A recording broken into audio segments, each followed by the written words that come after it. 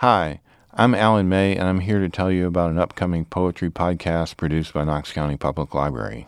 It's called The Beat. David Orr, a poetry columnist for the New York Times Book Review, describes a common idea that some people have about poetry. That understanding it is like solving a calculus problem while being zapped with a cattle prod.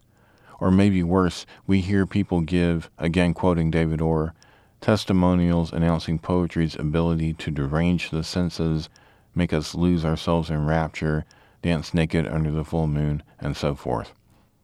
We'll try to avoid all of that.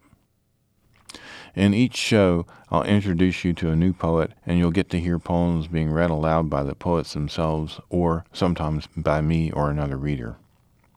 If you're an experienced poetry aficionado, welcome. I hope you enjoy the poems. If you're fairly new to poetry, relax.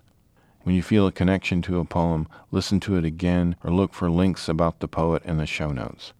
You don't need to be a quote-unquote expert to enjoy poetry. Often, with enough time and attention, the poem itself will teach you how to read it.